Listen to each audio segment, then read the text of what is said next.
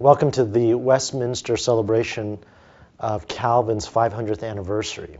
And we hope that you will find our website a resource as well as an encouragement to think about John Calvin and his contribution to the Reformed faith and to the Reformed Church. Some of the things that you will find on our website: interviews from various faculty members at Westminster speaking about how John Calvin had influenced them personally, as well as how Calvin's work continues to inform their research and teaching today.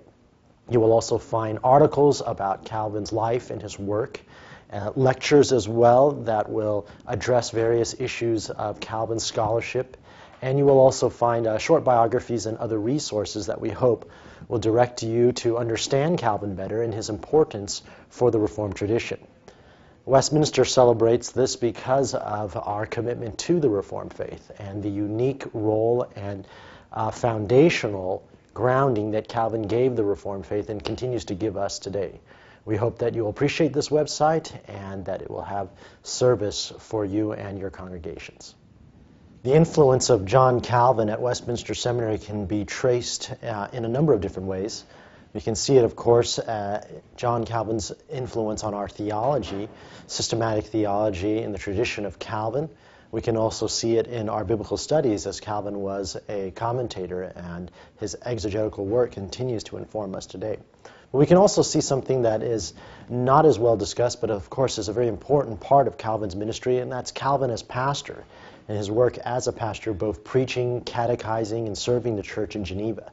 And I think that's another area that Westminster seeks to continue the legacy of John Calvin as a Reformed theologian, a biblical studies professor, and pastor.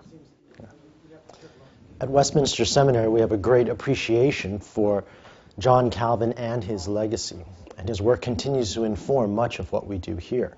Calvin, of course, is the quintessential theologian who combines both biblical studies and systematic theology. Across his work, you find that in his commentaries as well as the famous Institutes of Christian Religion.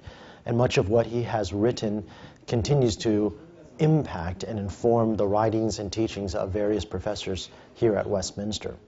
As we look into the future, we continue to look for ways in which to apply Reformed theology in the church in the 21st century and beyond, particularly as the church continues to move in a global direction.